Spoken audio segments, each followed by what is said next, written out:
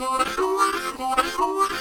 back, podcast listeners. This is your host, David Rayburn, and today we have the pleasure of chatting with Dr. Shubho Sarkar at this episode of At My Institution. Welcome, Dr. Sarkar. Thank you for having me. This is our first attempt at recording at Children's New Orleans, so I apologize for any background noise that may be occurring at this time, but we'll make it better. Anyways, Dr. Sarkar is a pediatric hospitalist here at Children's Hospital of New Orleans, and we're excited to have him on the show. We're going to be talking about an important pediatric topic that often leads to admissions, certainly ER visits, and that would be dehydration, pediatric dehydration. We know there's lots of causes of dehydration and different management strategies, but we're going to focus on the stuff that is going to get you some extra points on the boards. Does that sound like a plan? Sounds good to me. All right. So I guess we'll just go right for the meat of it. A kid gets admitted to the hospitalist service for dehydration. What kind of things are you looking at to determine how dehydrated this child might be? So it's interesting because by the time we'd get the call for admission, you guys as the emergency room would have already done a lot of stuff. And so we look at the basic things that we talk about all the time, ABCs. Always, right? But specifically, we're looking at the vital signs, so heart rate, blood pressure. We're looking at things like, do they have moist mucous membranes, particularly their kind of buccal mucosa. We're looking for skin turgor, and then kind of on history, we're just asking the parents, hey, are we having a good number of wet diapers? Or if it's an older child, have you been going to the bathroom as often? And so that's a pretty quick and dirty way to figure out, are we dealing with dehydration or are we just dealing with kind of decreased intake for whatever reason? What scares you more, the heart rate or the blood pressure in a pediatric patient? So that's a great question. I would say in pediatric patients, they tend to hold their blood pressures for longer. So by the time we're seeing kind of the blood pressure changes, we're pretty worried that we're on the brink of something like a shock or something like that. Definitely. The other one I think of too is cap refill. Yep. On our pediatric patients. We do it in adult patients, but I think it maybe is a little bit more useful. Is that kind of your approach to it as well? Do you use cap refill to help guide things? Not necessarily guide. It can certainly add a little extra data, but it's difficult, right? Sometimes you have babies who they might be a little bit cold and have a delayed cap refill anyway. A couple things, we always talk about the seconds, and so generally greater than 3 seconds would be a delayed cap refill. One trick, we always talk about the nail bed, but one trick too is actually the palm. And so I sometimes tell students, if you're having a hard time, students, residents, anyone, if you're having a hard time trying to figure out hey, I can't seem to get a cap refill, is this quick, is it not? Actually kind of push on the palm and then let go and count there. It gives you a pretty good measurement too. Perfect. I love getting some extra stuff there. All right. So now that we've taken our history, we looked at the vital signs, and we've determined that this child's dehydrated. We probably have some lab values that might kind of clue us in as well, and sodium balance tends to be a big deal in dehydration. It can kind of help clue us into maybe where the dehydration came from. How does that all affect the kind of clinical picture for you? The lab values, rather? Yeah, so I think it's really important to look at them, particularly because I would say in my experience and probably in general, we don't see a whole lot of significant electrolyte derangements. One thing we're looking at is obviously the sodium. Potassium is another one, but a lot of the time, unless these kids are severe or we've been waiting a long time, electrolytes tend to kind of stay in balance. That being said, we're looking at the sodium. And I think one way to think about dehydration is we're talking about water, right? So are you losing water? Are you not taking in enough water? Or are you losing water plus electrolytes? Or have you been taking in an excess amount of electrolytes, which is skewing the picture?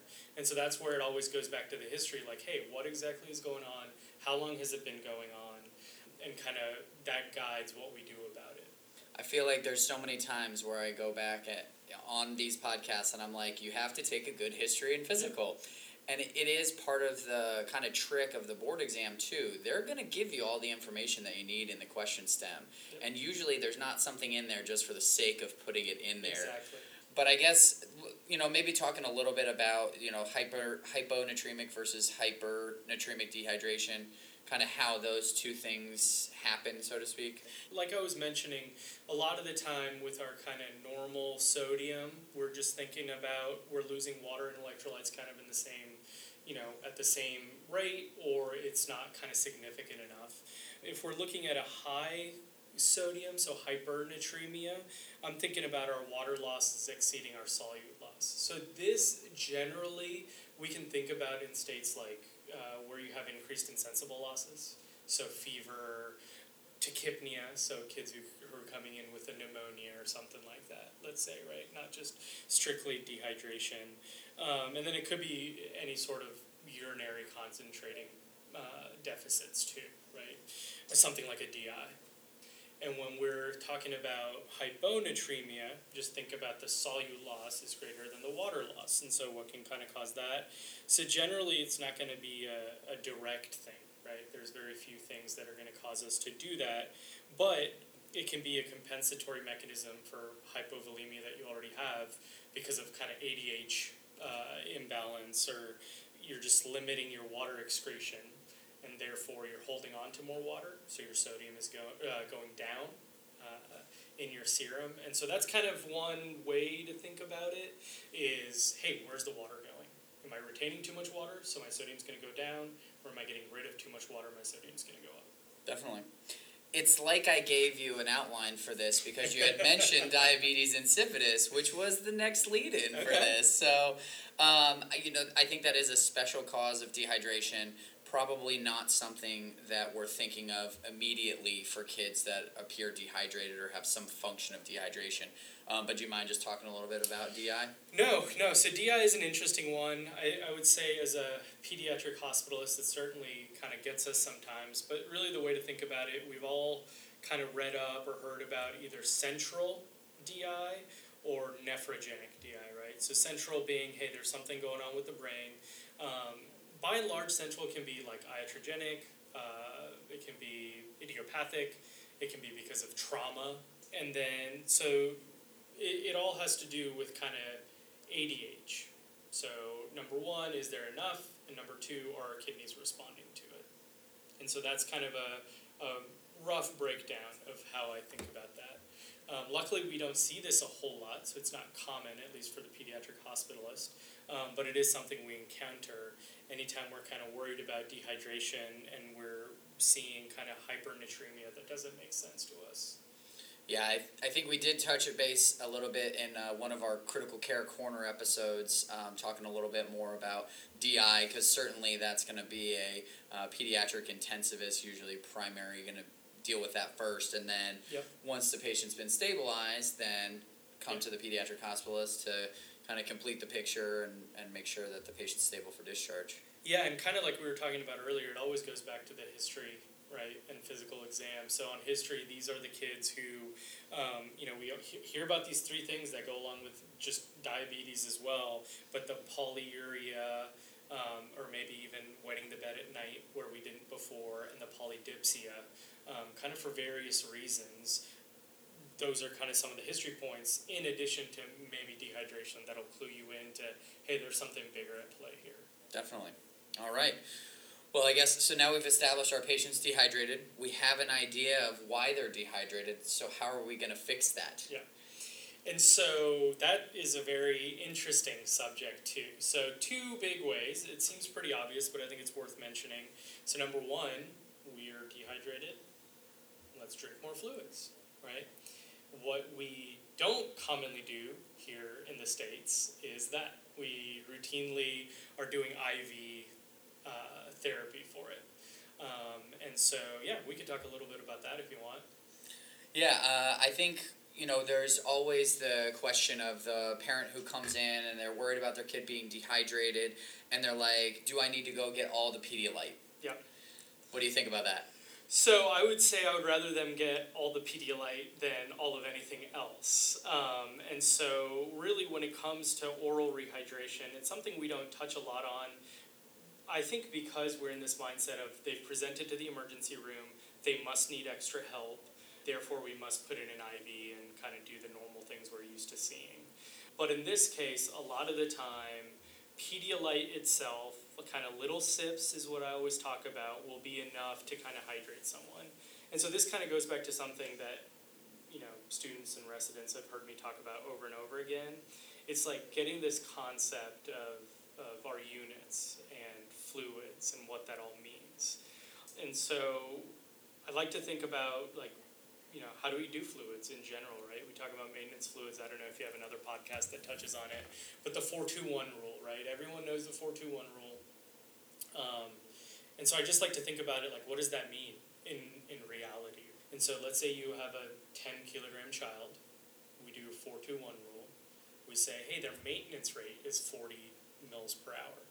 That sounds great, easy to plug into the IV, do whatever. But when you think about what that really means, that's 40 milliliters, which is, if you look at a tablespoon, that tablespoon is 15 mils.